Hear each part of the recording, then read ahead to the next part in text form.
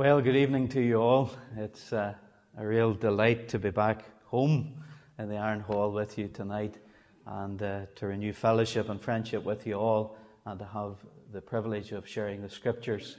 And I really am looking forward to the next 4 Monday evenings as we look at the Scriptures together.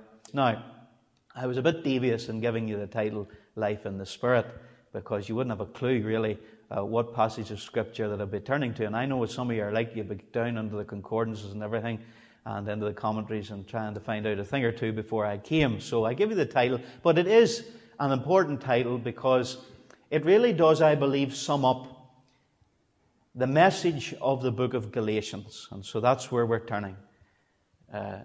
Paul's epistle to the Galatians. And we're going to read quite a sizable chunk tonight, chapters 1 and 2. And next week, God willing, we'll look at chapters 3 and 4. And then probably, I say probably, the third and fourth week will split up into chapter 5 and 6. And we'll take a bit more time on those because those chapters in particular deal with, in great detail, life in the Spirit and the liberty that we are ought to experiencing as Christians. But Galatians chapter 1, verse 1 then, and we'll read through to chapter 2, the end. Paul, an apostle, not of men, neither by man, but by Jesus Christ and God the Father, who raised him from the dead, and all the brethren which are with me unto the churches, plural, of Galatia. Grace be to you and peace from God the Father and from our Lord Jesus Christ, who gave himself for our sins, that he might deliver us from this present evil world, according to the will of God and our Father, to whom be glory for ever and ever. Amen. I marvel that you are so soon removed from him that called you into the grace unto another gospel, which is not another, but there be some that trouble you and would pervert the gospel of Christ. But though we or an angel from heaven preach any other gospel unto you than that which we have preached unto you, let him be accursed, anathema, eternally condemned. As we said before, so say I now again. If any man preach any other gospel unto you than that you have received, let him be accursed. For do I now persuade men or God? Or do I seek to please men? For if I yet pleased men, I should not be the servant of Christ. But I certify you, brethren, that the gospel which was preached of me is not after man. For I neither received it of man, neither was I taught it, but by the revelation of Jesus Christ. For you have heard of my conversation, my way of life in time past, in the Jewish religion, how that beyond measure I persecuted the church of God and wasted it, and profited in the Jewish religion above my many equals in my own nation, being more exceedingly zealous of the traditions of my fathers. But when it pleased God, who separated me from my mother's womb and called me by his grace to reveal his Son in me, that I might preach him among the heathen, immediately I conferred not with flesh and blood. Neither went I up to Jerusalem to them which were apostles before me, but I went into Arabia and returned again unto Damascus. Then after 3 years I went up to Jerusalem to see Peter, and abode with him 15 days. But other of the apostles saw I none, save James, the Lord's brother. Now the things which I write unto you, behold, before God I lie not. Afterwards I came into the regions of Syria and Cilicia, and was unknown by face unto the churches of Judea, which were in Christ. But they had heard only that he which persecuted us in times past now preached the faith which once he destroyed, and they glorified God in me. Then 14 years after, I went up again to Jerusalem with Barnabas, and took Titus with me also. And I went up by revelation, and communicated unto them that gospel which I preach among the Gentiles, but privately to them which were of reputation, lest by any means I should run or had run in vain. But neither Titus, who was with me, being a Greek, was compelled to be circumcised, and that because of false brethren, unawares, brought in, who came in privately to spy out our liberty which we have in Christ Jesus, that they might bring us into bondage. To whom we gave place by subjection? No, not for an hour, that the truth of the gospel might continue with you.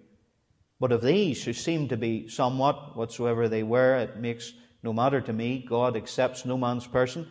For they who seemed to be somewhat in conference added nothing to me. But contrariwise, when they saw that the gospel of the uncircumcision was committed unto me, as the gospel of the circumcision was unto Peter, for he that wrought effectually in Peter to the apostleship of the circumcision, the same was mighty in me toward the Gentiles.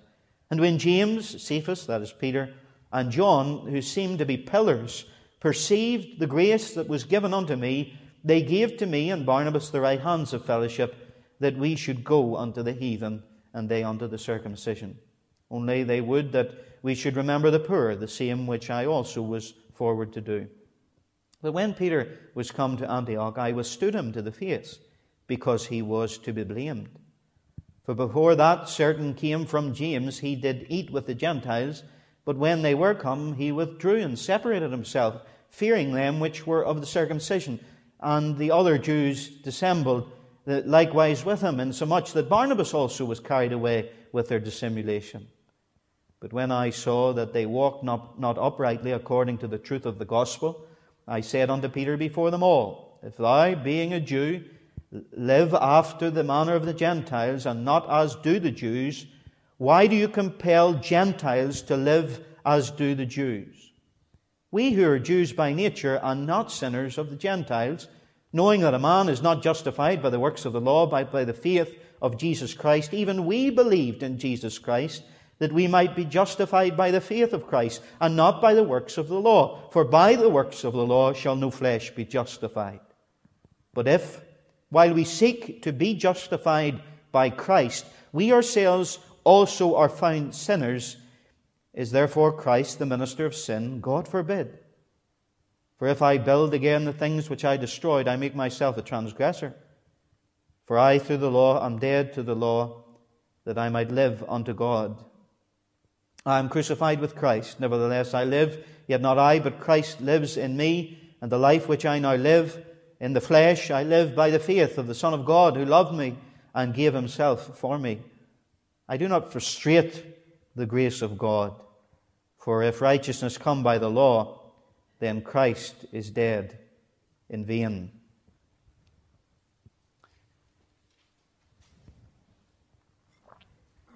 It was during the early missionary journeys of the Apostle Paul that he preached the message of salvation through faith alone in Christ to the people of Galatia.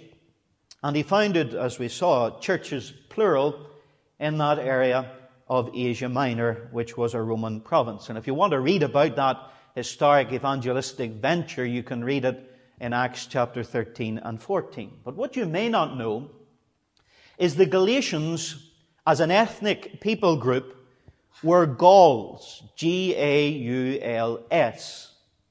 That might sound familiar to you. It ought to, because they were the Celtic relatives of the Scotch, the Irish, the Welsh, and the Britons from Brittany in France.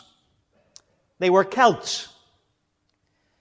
And characteristically, they were known for their generosity, but also for their restlessness, their changeable character, their inconsistencies, their impulsivenesses, and their quarrelsome nature.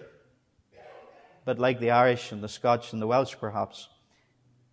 And those characteristics are reflected in this letter to the Galatians. And for one example of that, there are 15 works of the flesh mentioned in Galatians chapter 5, verse 20 and 21. And 8 of those works of the flesh are sins of strife. Very interesting. But what confronts us this evening is the fact that these churches of Galatia were invaded by false teachers. They were false teachers like those the apostles refuted in the Jerusalem Council in Acts chapter 15. And we read there in verse 1 of Acts 15 that the message that they preached was this: unless you're circumcised according to the custom of Moses, you cannot be saved. If If you're not circumcised effectively, if you don't become a Jew, you cannot be saved.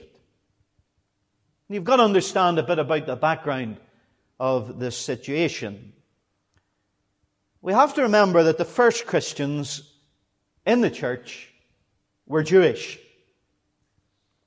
And at the beginning, it was assumed by them that the special character of the exclusive people Israel and their rites, rituals, and ceremonies would continue in this new dispensation, as it were, of Messianic Judaism. But they confronted a problem.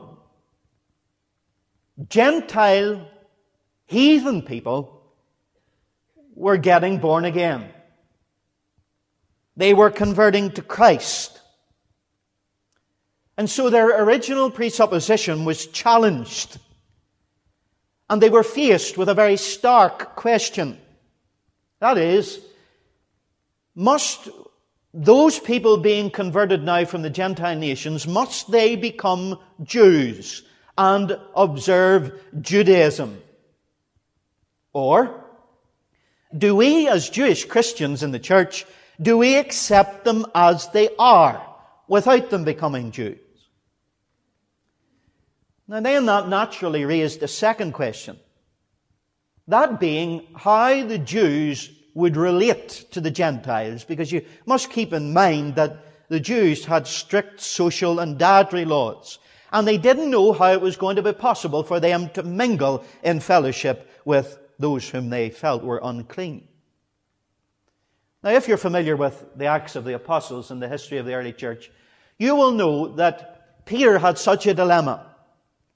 And in Acts chapter 10, we meet Peter on a rooftop in a place called Joppa, and he's hungry, and God gives him a vision of a great sheet of cloth, and on that sheet there are all sorts of four-footed beasts, and they were unclean animals, even reptiles and insects of the ground.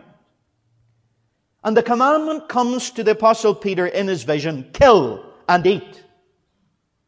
And Peter's response is, I've never ate anything that is impure or unclean.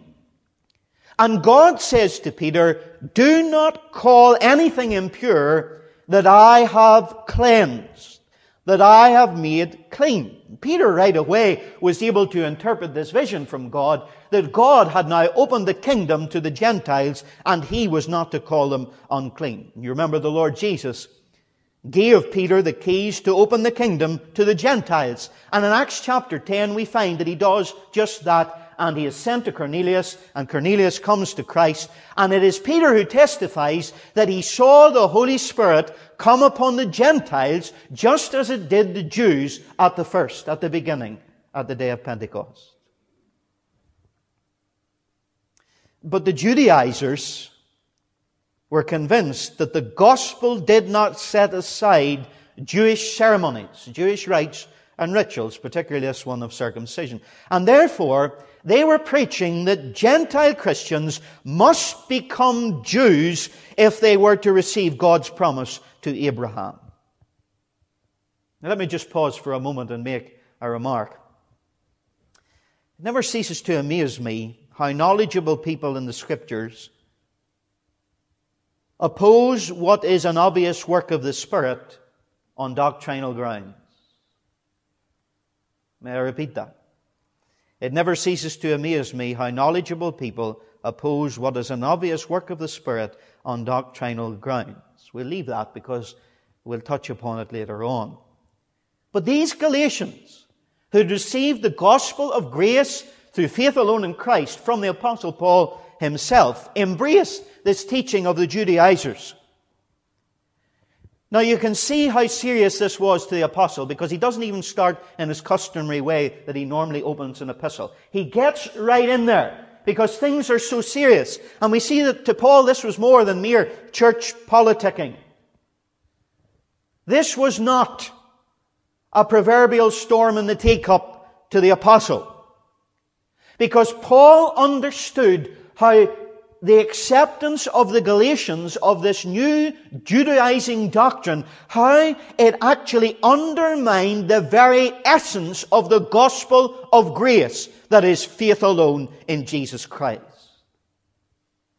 Now, of course, the question and issue at hand was, should Gentiles be circumcised? And that may appear to be a distant concern for most Christians after the first century. But you're missing the point if you think that. You've got to see that the central issue is a fundamental issue, and it is simply this. This was a dispute over the basis of our relationship with God. What is the basis of our relationship with God? The gospel teaches that our standing before God is by grace, a free, unmerited gift, through faith. In other words, faith is the hand that receives that free gift from God, and it is by grace through faith plus zero, nothing. Now, this is what was at stake in Galatia. Paul was at pains for them to know that it is the work of Christ on the cross plus nothing. And indeed he says that at the end of our reading in chapter 2, verse 21. I do not frustrate the grace of God, for if righteousness comes by the law, then Christ is dead in vain. If righteousness could be gained through the law, Christ died for nothing, Paul is saying. So this issue is not some kind of peripheral issue, a secondary issue in the Christian church.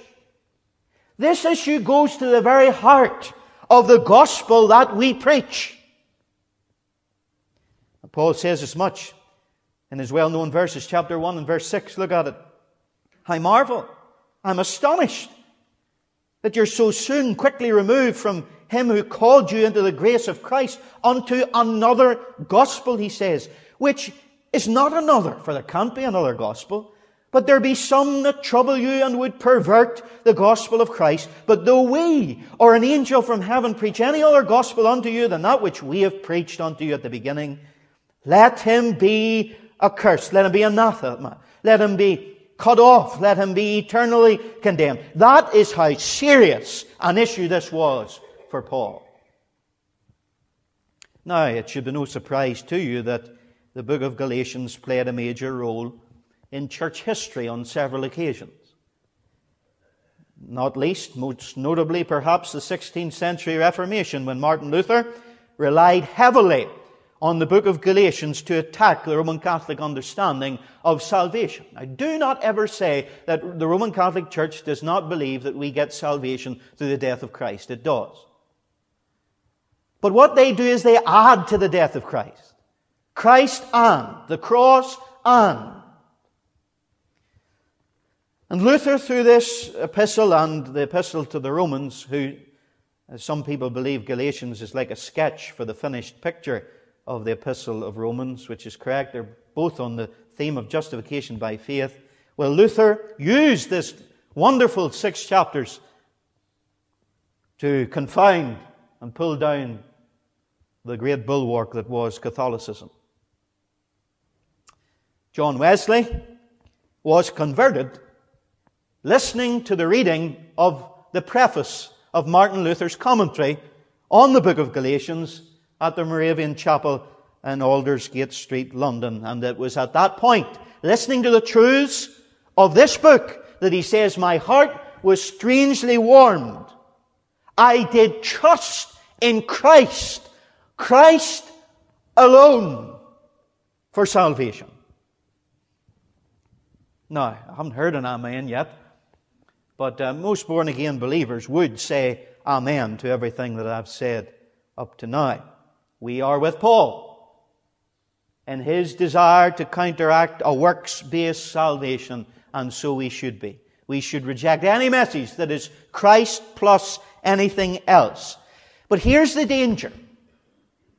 We can miss the essence of Paul's argument It wasn't just an argument about the initial message that we receive in evangelism and preach as we spread the gospel. But Paul's message, in essence, was the basis on which we first come to God and the basis upon which we keep coming to God. Now, please, this is vital. Remember that the Galatians were already born again. Paul had led them to Christ. And so I think the book of Galatians is not primarily to do with an initial reception of the gospel at salvation, but more, it teaches us as believers, as it taught the Galatians, that we can operate on a performance-based acceptance with God. Christ plus. Christ plus my performance. Christ plus my good works. Christ plus the meetings. Christ plus the sacraments. Christ plus keeping away from bad things. Christ plus doing good things. Now listen carefully to what I'm saying, because I'm standing firmly on the authority of the Word of God. Both are forms of legalism. That is, believing that you need something more than Christ to be saved, and also believing that you need to do more to keep saved and to keep in good tick, as we would say here in Ulster, with Almighty God. Both are forms of legalism, and both, I believe, are what Paul is writing against in his epistle. Now, you may not have a legalistic view on salvation, and I would hope you wouldn't. But what we're saying is that you may not have a legalistic view of salvation, but you may well have a legalistic view of sanctification. And what I mean by that is that you're living your Christian life by a list of written rules, or for that matter, unwritten rules, and you're performing these things to gain God's blessing and acceptance with God. And Paul writes in this epistle that that is not biblical Christianity. That is legalism. And legalism was a problem, a serious problem in Paul's day, and it is a serious problem, I believe, today, and it always will be a serious problem. And it is serious not only because it distorts the gospel as we preach it to unbelievers, but for Christians, it always results in a life lived in the flesh. A life lived in the energy of the flesh rather than the power and the dynamism of the Holy Spirit. For the Christian, it means that the burden of responsibility is upon me and my behavior rather than God's enabling grace that I draw on by faith. It's the difference between trying harder as a Christian and trusting Him. Very simply. It's the difference between being led by the Holy Spirit or being driven by the flesh, whether it is our own flesh or others' flesh. Now, I want to ask you, which version of sanctification have you adopted? I'm pretty sure that most of you here tonight have adopted the biblical view of salvation, that it's not Christ plus, it's Christ alone. But what about sanctification? Is your sanctification, in other words, is the way you're living your Christian life performance-based? Now, this is important, and here's another reason why it's important. It is not people who are half-hearted about the Christian life who get this wrong. It's not folk who are spiritually lazy who struggle with legalism. Rather, it's those who are highly motivated to serve the Lord who fall into this trap. They gauge their spirituality based on their outward exterior practices of what they think is Christianity. And the great tragedy is that they're doing this with a motivation to connect with God. And they're trying to connect with God on the level of performance, and that always ends in disappointment. Here's the reason why. That is the one place that God cannot be found. And this is a widespread problem, particularly in the conservative wing of evangelicalism. I wonder, is it a problem for you? Do you ever say, I don't want to try anymore? Have you ever said that as a Christian? Do you not feel that you measure up to the standard, whatever the standard might be? Perhaps do you say to yourself, I can't rise to others' expectations of me? Have you lost your peace? Have you lost your security? Have you lost your joy in the Lord? I'll tell you, preachers can tell, looking down at most of the congregations that I preach to. Anyway, maybe it's just me. Maybe it's what I do to people, I don't know. But there's not much joy about it. Not much joy about it. In Galatians 4:15, Paul diagnoses this symptomatic problem of a performance-based Christianity. One translation puts it in chapter 4 and verse 15 very graphically. What has happened to all your joy? What has happened to all your joy? Now listen to me tonight. A performance-based Christianity, whether it's salvation or sanctification, will sap you of every drop of joy that you ever had. S. Lewis Johnson put it like this: legalism wrenches the joy of the Lord from the Christian believer, and with the joy of the Lord goes His power. And that's right, isn't it? Doesn't the Word of God say that the joy of the Lord is our strength? So if we don't have the joy, we'll not have the power. And that power, he goes on to say, is vital for worship and vibrant service. Nothing is left but a cramped, somber, dull, and listless profession. The truth is betrayed, and the glorious name of the Lord becomes a synonym for a gloomy killjoy. The Christian under law is a miserable parody of the real thing. Is this a problem? Am I missing the mark tonight? I don't think I am, because the Holy Spirit has inspired this book, which infers to us that this will be a continual problem. In a mission I was taking recently, I had a great conversation with a couple who were, I believe, under conviction, and I believe may well come through for the Lord. But I was asked a very interesting question by the girl in the marriage. She asked me, she said, if I become a Christian, do I have to change? Now, she didn't mean, do I have to repent of my sin? That's not what she meant. And after talking to her for a while, I realized that that wasn't what she was getting at. I think what she was getting at was, without saying it, do I have to become as miserable as all those Christians? That is the perception that some have, rightly or wrongly. But listen, if you are operating on a performance-based level of a Christianity, you will have that problem, whether you admit it or not. And it's widespread. In 2002, George Barna Research Group was asked by a Christian organization in America to poll Christians nationwide in the US to find out how widespread legalism was as a problem in the American church. And 1 out of the 6 survey questions and statements that was made was this. Listen carefully.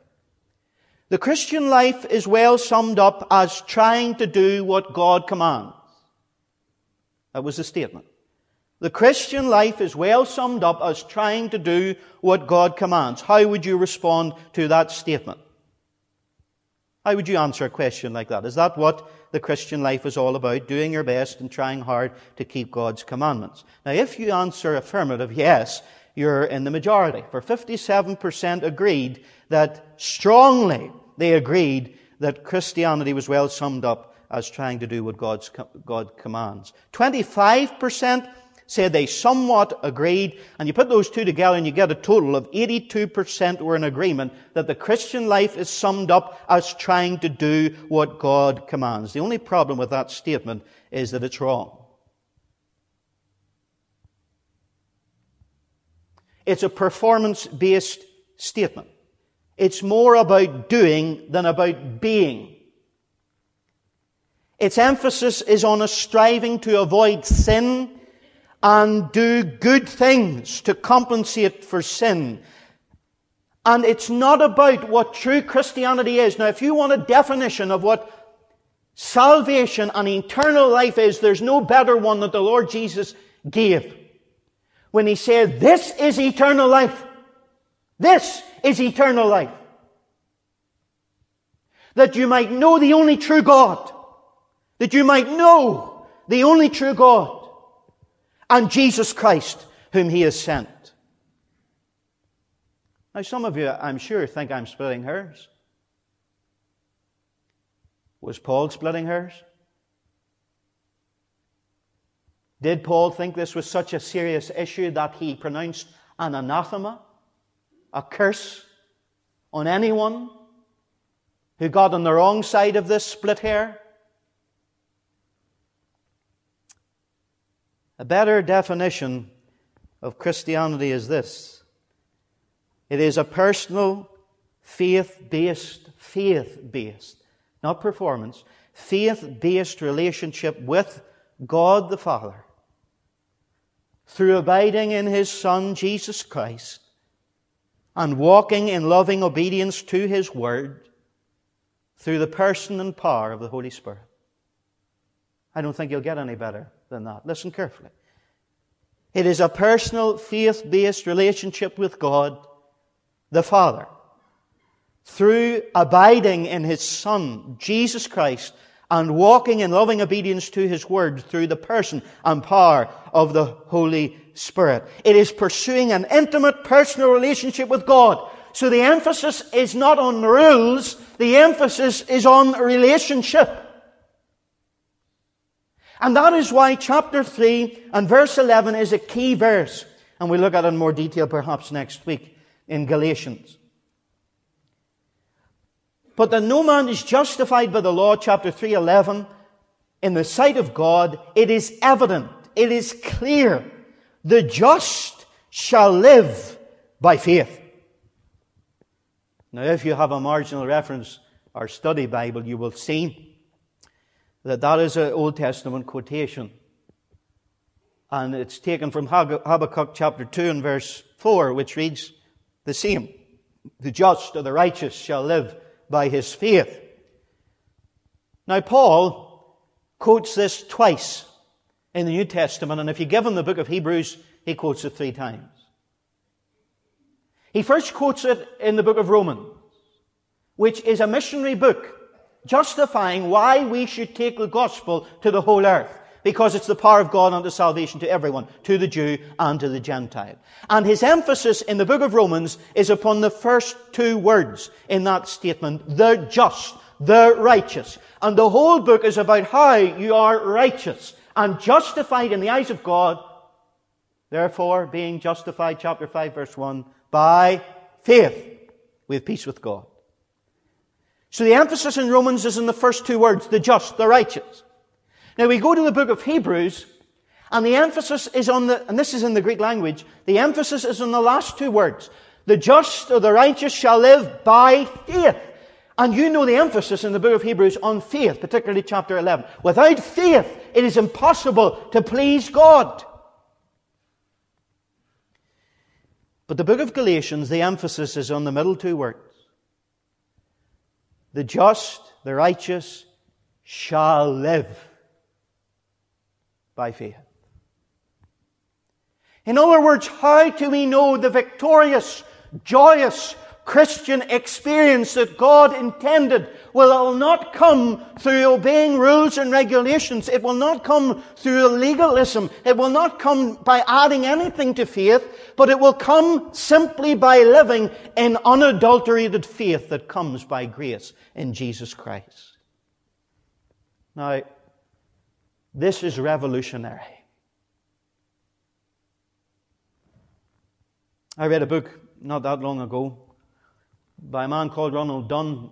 He wrote a book, Don't Just Stand There, Pray Something, and this book was entitled Don't Just Sit There, Have Faith. A wonderful book.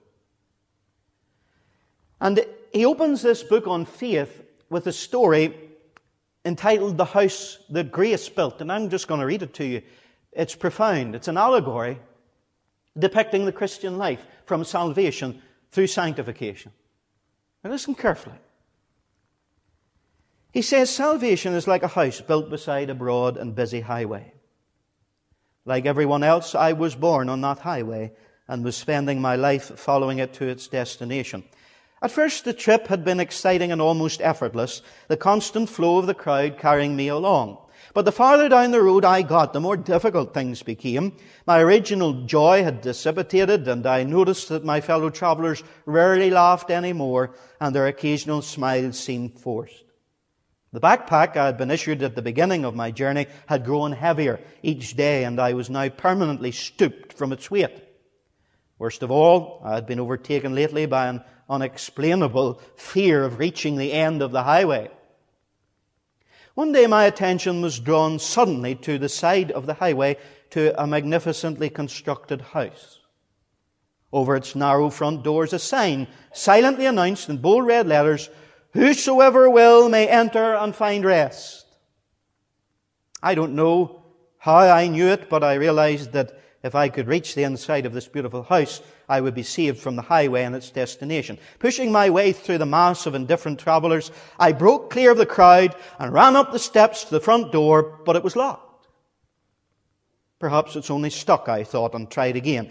It refused to open. I was confused. Why would someone put up a sign inviting people in and then lock the door to keep them out? Not knowing what else to do, I refused to return to the highway. I pounded on the door and shouted for someone inside to open and tried to pick the lock, but it was useless. Suddenly a voice spoke my name, and I spun around. It was the builder of the house, and he placed in my hand a key on which was carved one word: faith. Turning back to the door, I inserted the key in the lock, twisted it, and heard a reassuring click. The door swung open and I stepped across the threshold. Immediately the backpack fell from my shoulders. My back began to straighten like a wilting flower reaching for the sunlight, and from deep within me my soul breathed a sigh of relief as an extraordinary sense of peace and well-being wrapped itself around me. The builder of the house welcomed me to my new home, explaining that everything in the house was now mine to enjoy. This was the house that grace had built, and faith was the key. Surveying my new surroundings, I saw that the house of salvation was a house with many rooms, and I was only in the foyer. Across the way was a door marked Answered Prayer. Next to it was another that said Daily Victory, and next to it, Every Need Supplied. The row of doors, each promising some spiritual blessing, stretched endlessly throughout the house. The discovery of those other rooms puzzled me, for I failed to mention that the foyer in which I stood was jammed with people. It seemed that everyone who entered the house stopped in the foyer, never advancing beyond it, as though the foyer were the entire building. This was little better than the highway. Couldn't they see that there was more to the house of salvation than the foyer? Surely the builder intended every room to be occupied. Hadn't he said that everything in the house was ours to enjoy? I, for one, had no desire to spend my life standing in the foyer. This was my Father's house. I was his child, and all he possessed was mine. So I went to the door marked Answered Prayer, and I grabbed the knob, twisted, it was locked. I went to the next door, and the next, and the next. All were locked. But this time I didn't try to pick the lock or knock down the door. I remembered my encounter at the front door and knew I had to have a key. Although I had been in the house only a short time, I had somehow managed to accumulate a large number of keys. Rummaging through my collection, I selected one tagged Doing Your Best and tried it. It didn't fit. Nor did the key Religious Activity. The key of Sincerity proved useless. Next I tried the key of Tithing. I was getting desperate. But it was as powerless as the others. I was beginning to understand why the foyer was so crowded. And then I heard a familiar voice that was the builder of the house. "Child," he said, "do you remember the key I gave you to enter my house?" "Yes, I remember." "What was it?" he said. "Why, it was the key of faith," I answered. The key of faith, he said, is the master key that unlocks every door in the house. Ronald Dunn says, that was the greatest discovery of my life. Faith is the master key of the Christian life. From start to finish, salvation is by grace through faith operation. Everything we get in the Christian life, we get by grace through faith. God's grace makes it available. Faith accepts it. Grace is God's hand giving. Faith is man's hand receiving. Faith possesses what grace provides. Grace is God's part. Faith is man's part. And it is our positive response to God's gracious offer. And Ronald Dunn concludes by saying, everything God demands of man can be summed up in one word: faith. Look at chapter 3 and verse 2 and 3. We'll not stray into this tonight, for we'll be looking at it next week. This only would I learn of you, Paul says. Did you receive the Spirit by works of the law, or by the hearing of faith? Are you so foolish, having begun in the Spirit, are you now made perfect by the flesh? And the answer is no. Now, I have a burden on my heart, and I believe it's from God. Because I believe that many believers, particularly those who are acutely desirous to obey the Word of God by every jot and tittle, many of them have never learned, or if they once learned it, have forgotten what it is to live by grace through faith in the Spirit. Have you? I think the greatest story of grace, perhaps, is the story of the prodigal. Would you turn with me to it for a moment? We're not going to read the story of the prodigal because I'm sure most of you know it so well. But what I want to read is the story that is part of the punchline that most of us stop reading at. It's the story of the elder brother.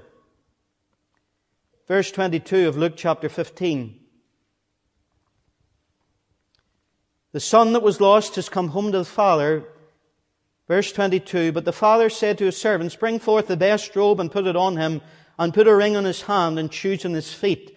And bring here the fatted calf and kill it, and let us eat and be merry. For this my son was dead and is alive again. He was lost and is found. And they began to be merry.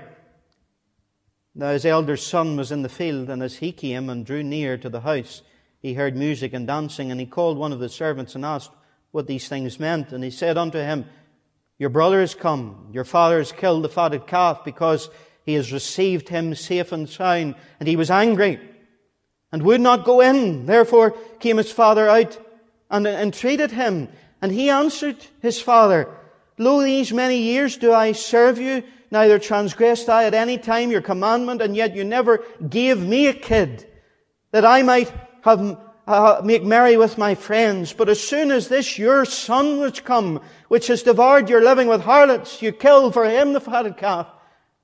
And he said unto him, son, thou art ever with me, and all that I have is yours. It was meet that we should make merry and be glad, for this your brother was dead, and is alive again, and was lost, but is found. Now listen carefully. We'll touch on this when we come to Paul's teaching on adoption as sons and daughters of God later on in this epistle. But here's a very, very stark lesson that most of us have missed in the parable of the prodigal son. The elder brother never learned to relate to his father as his father.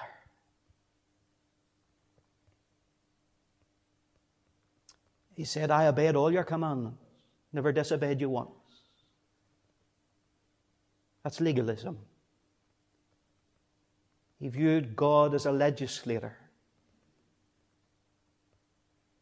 one whom he had to obey for fear perhaps of judgment or displeasure. But he never learned to relate to him as a father. And that's what a lot of Christians have as their Christianity. I'm telling you now, I had it. Religion. And at times I can lapse into it. Religion. And not relationship. What do you have? And listen, it doesn't just affect how we relate to God. It affects how we relate to others. You see, when you understand grace in essence, how God accepts us unconditionally upon the act of our faith, it gives us the ability to receive brothers and sisters in Christ because they have believed in the same Savior as we have. But the elder brother couldn't do that. Look at verse 30. He says, your son has come. He doesn't say my brother. He says, your son has wasted his inheritance on harlots. Your son. He was a haughty separatist. He was. Look at verse 28. They're all making merry. They're having a celebration. They're throwing a party because of the grace of the Father in receiving the prodigal son. And this boy's angry and would not go in.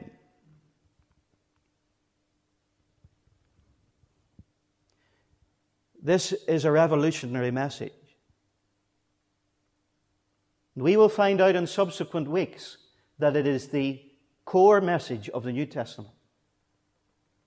And it is the core theme of the Gospels. And listen, you will never understand the life and ministry of our Lord Jesus Christ unless you understand what grace is.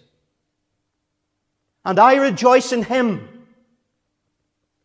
that He was never standoffish. Ever. Was He? He never had a holier-than-thou attitude. Never. It was the outcasts, the downcast, the lepers, the prostitutes, the tax collectors. Those were the ones He made a beeline for.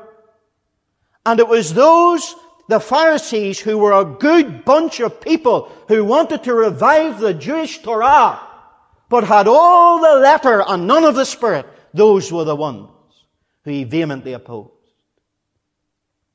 Now, I will be asking in the weeks that lie ahead if He can handle it.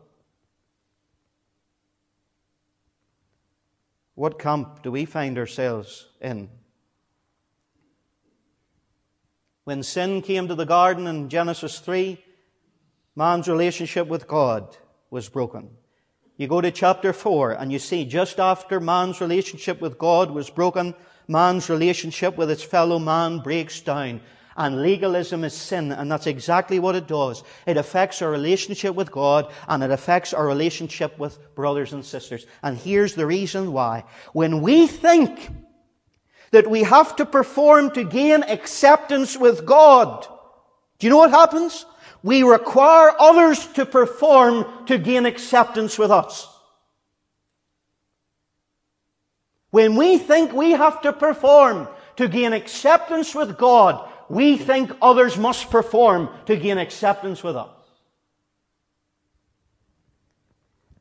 Now, Peter felt pressure in this regard from the legalist Judaizers in Galatia. And without going into too much detail, I want you to notice what happened here. Some visitors came from Jerusalem, sent by James. And Peter, who was accustomed to eating. Remember that Peter, who had the vision? Think if you had a vision from God, it would make a difference. He had a vision from God. Don't call unclean what I have cleansed. And yet Peter, because he was looking over his shoulder at what these folk from Jerusalem would think, he would not eat with the Gentiles in Galatia. And Paul had to come and he faced him. And he rebuked him. Now listen carefully to what I'm going to say. Peter was not a Judaizer. And Peter was not preaching heresy. He wasn't.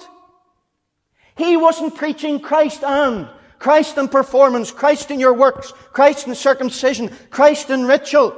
No. But I'll tell you what he was guilty of. He was guilty of not living consistently with the message of grace that he did preach.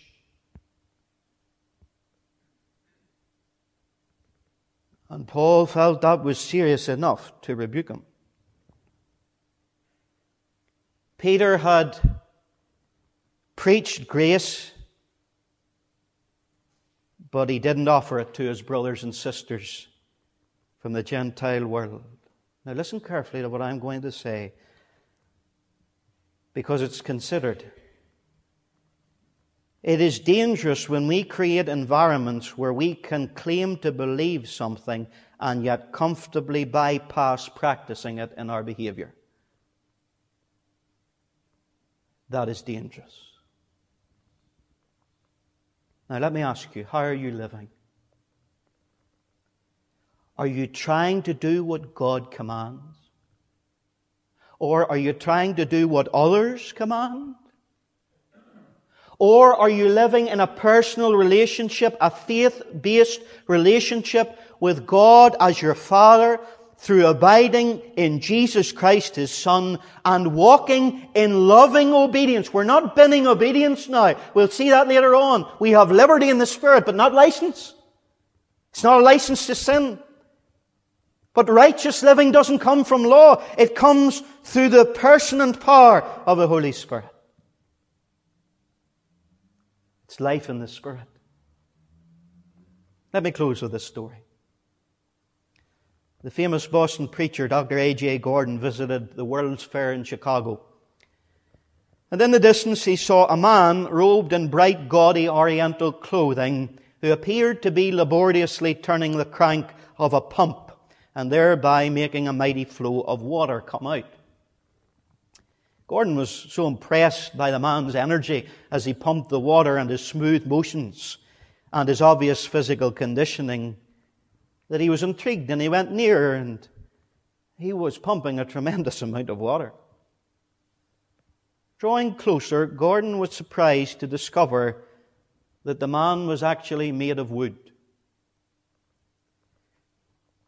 Instead of turning the crank and making the water flow, the flow of water was actually turning the crank and thereby making him go.